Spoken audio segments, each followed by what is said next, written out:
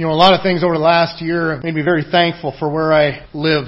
Smaller community, a lot of the stuff that you would feel a much harder impact in more populated areas. We came through pretty clean on a lot of those things, and I'm very glad of that. But not only on that level, but also on a federal level too.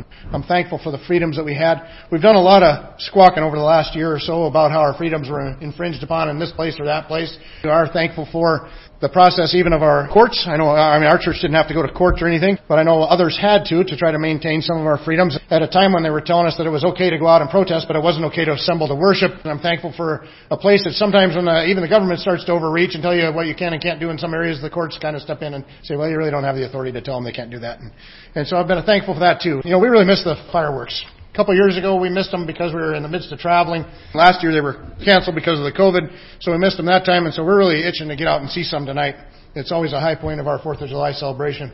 A lot of times on the 1st, we'll go up and put the boat in up at Rainy Lake and float around and watch the Canadian fireworks. And we thought, well, maybe we'd do that, but then we realized, well, Canada still wasn't doing it because they're still closed down for their lockdown things from a COVID. And I don't know if they have a high rate up there or what all the deal is. I haven't paid a lot of attention to it. But I was talking to somebody that is from there recently, or I actually talked to somebody who talked to somebody, so it's kind of third hand. But he was saying that he was walking his dog and got asked where he lived, and they told him where he lived. He told him he had to get back on his own block. To walk your dog in Canada, you can only walk on your block, apparently. Some of the other restrictions, you're not allowed to be in your boat by yourself out on a lake in Canada. And I didn't even realize they have restrictions on going between their provinces. And you know what? It just made me glad for our country and the liberties and the freedoms. I was talking to a pastor that pastors a church in Canada. They've been having church, but they're very limited on how many people they can have in there. And he says, we follow it to a T. If you end up with too many cars out front, somebody's going to call, because he said, in Canada, you don't have the concept of civil liberties like you have in the U.S. The U.S., we're like, oh, no, you don't tell me I can or can't do that. He said, Canada, they don't have that. They don't have a constitution that declares that. Well, it made me very grateful for the freedoms that we get in this nation and that are written right into our Constitution and that are there because our forefathers recognized that these are things that come to us innately because we are created in God's image and what God created us to be. Okay, if you'd like, take your Bibles out. Let's turn to the book of Deuteronomy chapter 4. Deuteronomy chapter 4, we're going to be considering our nation as we look actually at the events that occurred within another nation. So Moses is about to go home to be with the Lord. Israel is going to go into the promised land. But before they do, Moses gives them these sermons based on the law of God to send them into the promised land so they would be well equipped for what God wanted them to be as a nation as He would bless them. And so in chapter 4, it says in verse 1, And now, O Israel, listen to the statutes and the rules that I am teaching you, and do them, that you may live and go in and take possession of the land that the Lord, the God of your fathers, is giving you. You shall not add to the word that I command you, nor take from it, that you may keep the commandments of the Lord your God that I command you. Your eyes have seen what the Lord did at Baal Peor, for the Lord your God destroyed from among you all the men who followed the Baal of Peor. But you who held fast to the Lord your God are alive today. See, I have taught you statutes and rules as the Lord my God commanded me, that you should do them in the land that you are entering to take possession of it. Keep them and do them, for that will be your wisdom and your understanding in the sight of all the peoples, who, when they hear all these statutes, will say, Surely this great nation is a wise and understanding people. For what great nation is there that has a God so near to it as the Lord our God is to us whenever we call upon Him? And what great nation is there that has statutes and rules so righteous as all this law that I set before you today? Only take care and keep your soul diligently, lest you forget the things that your eyes have seen, and lest they depart from your heart all the days of your life. Make them known to your children and your children's children. How on the day that you stood before the Lord your God at Horeb, the Lord said to me, Gather the people to me, that I may let them hear the words of my mouth, so they may learn to fear me all the days that they live on the earth, and that they may teach their children so. And you came near and stood at the foot of the mountain, while the mountain burned with fire to the heart of heaven, wrapped in darkness, cloud, and gloom. Then the Lord spoke to you out of the midst of the fire. You heard the sound of words, but saw no form. There was only a voice. And He declared to you His covenant, which He commanded you to perform. That this, the 10 Commandments, and He wrote them on 2 tablets of stone. And the Lord commanded me that at that time to teach you statutes and rules, that you might do them in the land that you are going over to possess. These people, as they're going into this promised land that God had promised them and actually led them up to the very border of it some 40 years before, This time as they go in, they are going to be obedient and enter into the promised land. And God wants them to be ready to fulfill all that He wants them to do. He wants them to receive the blessing that was promised to Abraham.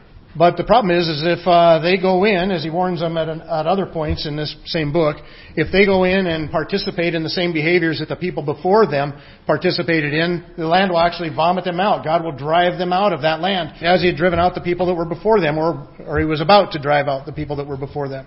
And so God, in His determination to bless them on behalf of Abraham and His covenant with Abraham, recognized that this blessing would only be received if they would live according to these principles, according to these rules. When we think about the founding of our nation, we have received a lot of blessings at the hand of God. We have a glorious history. But we're a young nation. But we're a nation that's seen a lot of blessings. We left the most powerful nation of one century to become the most powerful nation in the next century. We started off as a bunch of people striving to find religious liberties and a better future for families. And we've become the nation that every other nation looks to in terms of financial help and aid, that many nations look to in terms of security and safety. Our nation has become the greatest nation in the world in a short amount of time. And I don't think that happened by accident, nor do I think that it happened because of our genius. Other than this, that our founding fathers, the genius of them was to recognize that they needed the grace of God. And the genius of them was to recognize that if we were going to be blessed by God, we were going to have to honor Him in the founding and in the running of our nation. What they were recognizing that we needed was an independence, but it was an independence that was established upon dependence. In fact, that's what I've labeled it here for us this morning, is a dependent independence. Our independence would not be what it is today if our forefathers were not solidly entrenched in the foundation of the Word of God. They depended on it. They depended on it individually. They depended on it for the founding of our nation. We see that in many of the statements that they've made. James Madison, who's our fourth president, he said, "We have staked the future of all our political institutions upon the capacity of mankind for self-government, upon the capacity of each and all of us to govern ourselves, to control ourselves, to sustain ourselves." We're running this experiment, the American experiment. He says, we've staked everything. Everything rides on this one thing. Will we be able to govern ourselves? We've got to self-govern. We've got to recognize what are our responsibilities and own up to our responsibilities. You see, their concept of freedom wasn't the freedom to just do whatever you wanted. It was this freedom recognized that this independence was dependent upon our ability to govern ourselves responsibly. Then notice in the very last line of what he says, we see what he lays as the foundation of that ability to govern ourselves. He says it's to sustain ourselves according to the 10 Commandments of God. You realize that the 55 of our founding fathers, 52 of them were Christians, and 23 of those were pastors.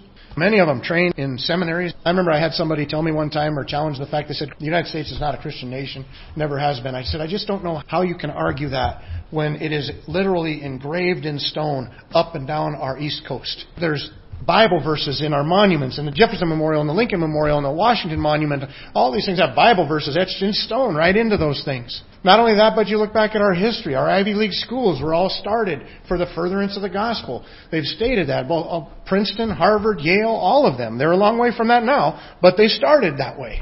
In fact, I think Harvard also, at least in Yale, has it right over the gates on your way in, etched in stone. But our fourth president, he said, is America going to make it or not make it? We're staking the whole thing in our ability to be independent, to govern ourselves. And that to be done on the foundation of the 10 Commandments. In other words, there's something that independence is dependent upon.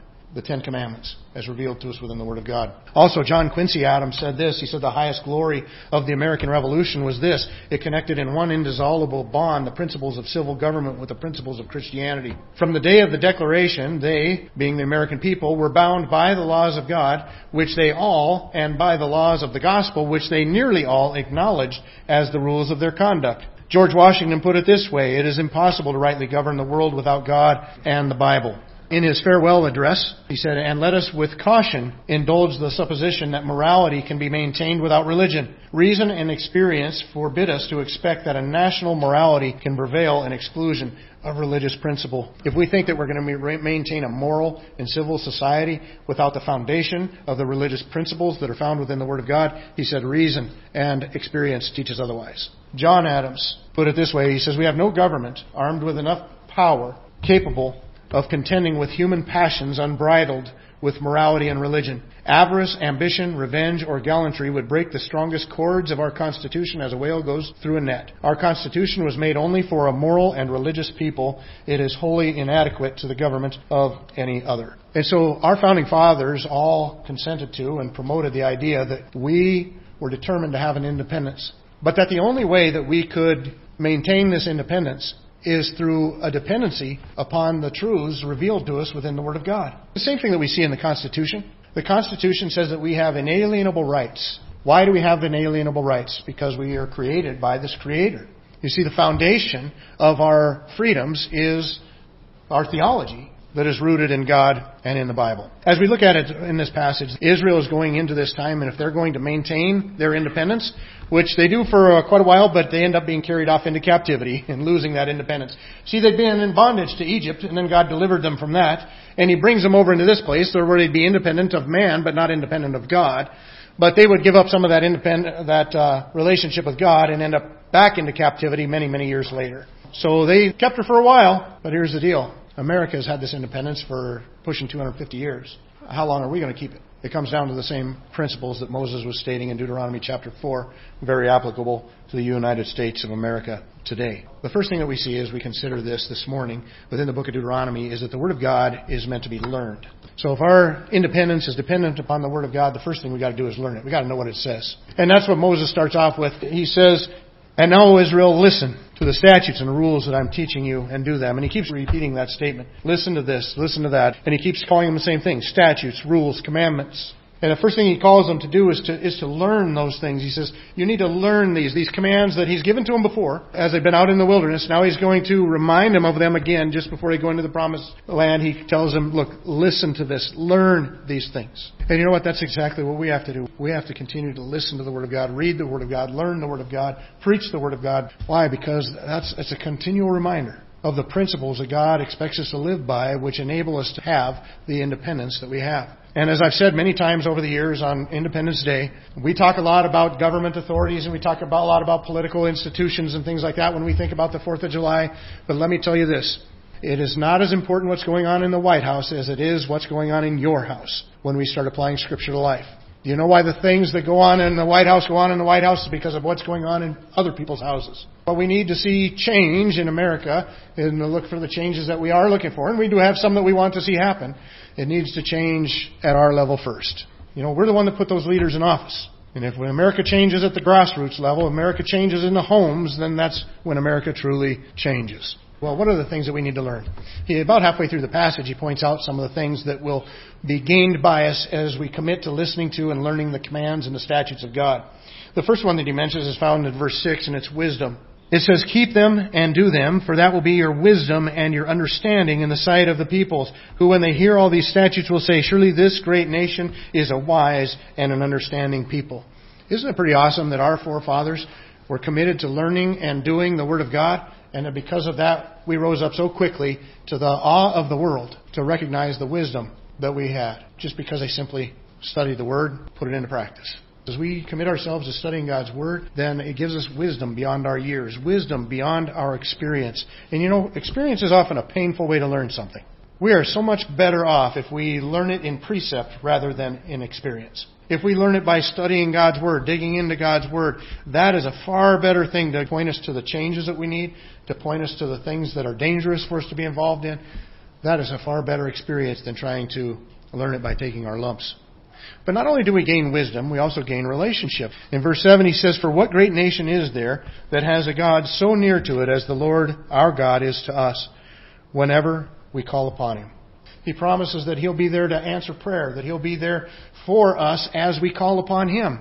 And He said, you know what, if you'll commit yourselves to these statutes, to these principles, to these commands, and you're obedient to these, you're going to be shown to be wise, because these are wise things to do. You're also going to be shown to be somebody who God is blessing. And that's what, as you look back over the history of America, can anybody deny that America has been a blessed nation? We have truly been blessed beyond our abilities to accomplish any of these things on our own. But it has been built upon the foundation of these precepts that God has promised to bless. And then also in verse 8, he points out that righteousness will be one of the results of this as well. It says, and what great nation is there that has statutes and rules so righteous as all this law that I set before you today. You notice through all these principles, it's a comparison. He starts off with wisdom and says, other people are going to rise up and say, look at the wisdom. Look at how that nation has excelled beyond others. Look at how that nation just seems to have accrued the blessing of God upon it. Look at that nation with its righteous decrees, its righteous laws. And you know, that's exactly what America has experienced. America has experienced other peoples and other nations rising up and recognizing the greatness of this nation. We see that in our border issues. We've got to put up walls to keep people out so that we have time to see who they are before we let them in. You realize there's other nations that have walls to keep people in? That right there is a testimony into the greatness of the nation. If you've got to put up walls to keep people out rather than put up walls to keep people in, then you're doing something. You've got it pretty good if that's the case. You look at all those people that have traveled across nations, across Central America and beyond to come up to become part of this nation and the dangers and the risks that are along the way. How bad would your situation have to be before you would put your family through that kind of a journey and on foot? We've obviously got it pretty good. Throughout history, or our history, which is relatively short, people have recognized that there is something to America that is valuable, that's amazing even. In fact, a French philosopher, and Alexis Charles de Tocqueville, came and he studied America. He was asked afterwards, what was the key to America's success? Why are they doing so well? He said, I sought for the greatness and genius of America in her commodious harbors and her ample rivers, and it was not there. I sought it in the fertile fields and boundless forests, in her rich mines and vast world commerce, and it was not there. I sought for the greatness and genius of America in her democratic Congress and her matchless Constitution. It was not there. Not until I went into the churches of America and heard her pulpits flame with righteousness did I understand the secret of her genius and power. America is great because America is good, and if America ever ceases to be good, America will cease to be great. He saw with his own eyes exactly what the Bible tells us is the truth of Psalm chapter 1. Psalm chapter 1 describes a person who is committed to the principles of the Word of God. This guy saw a country that was committed to the principles of the Word of God. And he said that's why they're blessed. That's why they're great. Psalm chapter 1 looks at the person and says, blessed is the man who walks not in the counsel of the wicked. Did they? They did. Can you guys say it for me? No. Come up here. Come up here. Come right up here. Blessed is the man who walks not in the counsel of the wicked. Oh, how about we do it at the same time now? Ready? One, two, three, go. Blessed is the man who walks not in the counsel of the wicked, nor stands in the way of sinners, nor sits in the seat of scoffers. But his delight is in the law of the Lord, and on his law he meditates day and night. He is like a tree planted by streams of water, that yields its fruit in its season, and its leaf does not wither. In all that he does, he prospers. The wicked are not so, but are like chaff that the wind drives away. Therefore the wicked will not stand in the judgment, nor sinners in the congregation of the righteous. For the Lord knows the way of the righteous, but the way of the wicked will perish.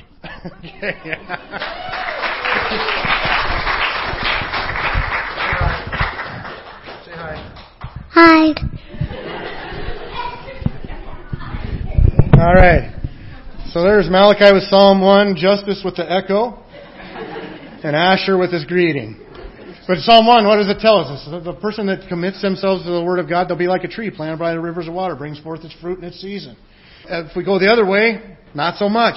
And that's what de Tocqueville saw when he looked at America. He says, look, America is great because America is good. Its pulpits are aflame. Righteousness is prevailing in America, and that's why it's so good. Psalm 119 is the largest chapter in all the Bible. It's got 176 verses. It's broken up into 8 verse segments that coincide with a letter from the Hebrew alphabet. Every one of those segments deals with the Word of God. The very first one, in verses 1 through 8, says, blessed are those whose way is blameless, who walk in the law of the Lord. Blessed are those who keep His testimonies, who seek Him with their whole heart, who also do no wrong, but walk in His ways. You have commanded your precepts to be kept diligently. Oh, that my ways may be steadfast in keeping your statutes, then I shall not be put to shame. Having my eyes fixed on all your commandments, I will praise you with an upright heart. When I learn your righteous rules, I will keep your statutes. Do not utterly forsake me. And the rest of them are similar. They're dedicated to the understanding and the obedience to the Word of God. You know, the Bible teaches us exactly what our forefathers and what the founding fathers of Israel were needing to go through and recognize is that their independence would be dependent upon the principles that are found within the Word of God. The first thing that we're called to do is to learn those things. Moses said, listen, learn these principles that I'm teaching you today. These contain the key to your greatness, to our success. Well, not only are we to listen, but also the Word of God is meant to be lived. Notice what it says in verse 1 here. It says, and now Israel, listen to the statutes and the rules that I'm teaching you and do them. Do them. He's going to keep saying this over and over and over. Do them. In verse 2, he says, keep the commandments. In verse 5, he says, see, I have taught you statutes and rules as the Lord my God commanded me, that you should do them in the land that you are entering to take possession of it. Verse 6, keep them and do them. Verse 14 says, and the Lord commanded me at that time to teach you statutes and rules that you might do them. At the beginning of chapter 5, he says, and Moses summoned all Israel and said to them, hear, O Israel, the statutes and rules that I speak in your hearing today, you shall learn them and be careful to do them. Almost the end of chapter 5, he says, but you stand here by me, and I will tell you the whole commandment and the statutes and the rules that you shall teach them, that they may do them. And then chapter 6 does the same thing. He tells them these commands, you need to do them. You need to teach your children. They need to do them. Chapter 7, verse 12, I think it is. He tells them again, you need to, these are commands and statutes. You need to do them. You get all the way up to chapters 26, 28, 29. He's still focused on it. Now he's toward the end of the book of Deuteronomy. He's still telling them, look, these principles, you need to do these. You need to put these into action. The very last one, Deuteronomy 29, verse 9, says, therefore, keep the words of this covenant and do them, that you may prosper in all that you do. The Word of God is intended to be learned, and it's also intended to be lived. Very soon Moses is going to be off the stage. He's going to be up in heaven with God, and Joshua is going to take over as the leader that would guide Israel into the promised land. In Joshua chapter 1 and verse 8, it says, this book of the law shall not depart from your mouth, but you shall meditate on it day and night, that you may be careful to do according to all that is written in it, for then you will make your way prosperous, and then you will have good success. So Joshua's he takes over for Moses, is going to lead this great people into the promised land. God tells him, look, just follow the rules, just follow the book, and you'll be okay. You'll be more than okay. You'll be prosperous. You know, the New Testament tells us the same thing. In the book of James, chapter 1 and verses 22 and following, it says, but be doers of the word and not hearers only, deceiving yourselves. For if anyone is a hearer of the word and not a doer, he is like a man who looks intently at his natural face in a mirror, for he looks at himself and goes away and at once forgets what he was like. But the one who looks into the perfect law, the law of liberty, and perseveres, being no hearer who forgets, but a doer who acts, he will be blessed in his doing. You see, the New Testament tells us the same thing. You want to be successful in your Christian life, you want to be blessed by God, follow the book. Don't be like that person that looks at your face in a mask, sees the things that need to be fixed, and then turns around, walks away, and forgets all about it. You see, Christianity isn't about having devotions, it's about being devoted. There's a difference. Having devotions means you sit down and read it, and you get up and go about your business. Being devoted means you sit down and you read it, and then all day long it's stuck in your mind, and you're thinking about it as you go through life, and you're thinking, well, how do I apply that to this situation? How do I apply it to that situation? You see, Psalm 1 said that's when we're like that tree planted by the rivers. You see, Moses is telling the children of Israel, that's when you'll prosper as a nation. God's saying the same thing to America today. That's when you'll prosper, America. Now, there's a couple different ways that he points out that we need to be doing it. The first one is consistently. Because in verse 2, he tells them this. He says, don't take away from it and don't add to it. We're not allowed to just pick and choose the ones that are more palatable to us. You know, that's one of the reasons that I discipline myself to preach through books of the Bible. Because it forces me to deal with every subject there is. Because I'm like anybody else. If I could just pick about what I want to preach about all the time, there are some things that would be my favorites that you would hear from about an awful lot. And there were other things that are just kind of in between, and you'd hear about those sometimes. And there's other things that I just really don't like to talk about, and so you probably wouldn't hear about those at all. But the thing is, you need to hear about those, and I need to hear about those, and I need to have to study those. And so that's why I like preaching through books. Those things that we're uncomfortable with, we need to deal with. Things that we should be doing, but we need to do them. It's within our human nature to kind of pick the things that we like and ignore the other things. And we need to rise above that part of our nature. And that's what he tells them here. You can't leave out some things. And you know what? You're not allowed to add anything in either. But not only are we to do it consistently, we're to do it continually.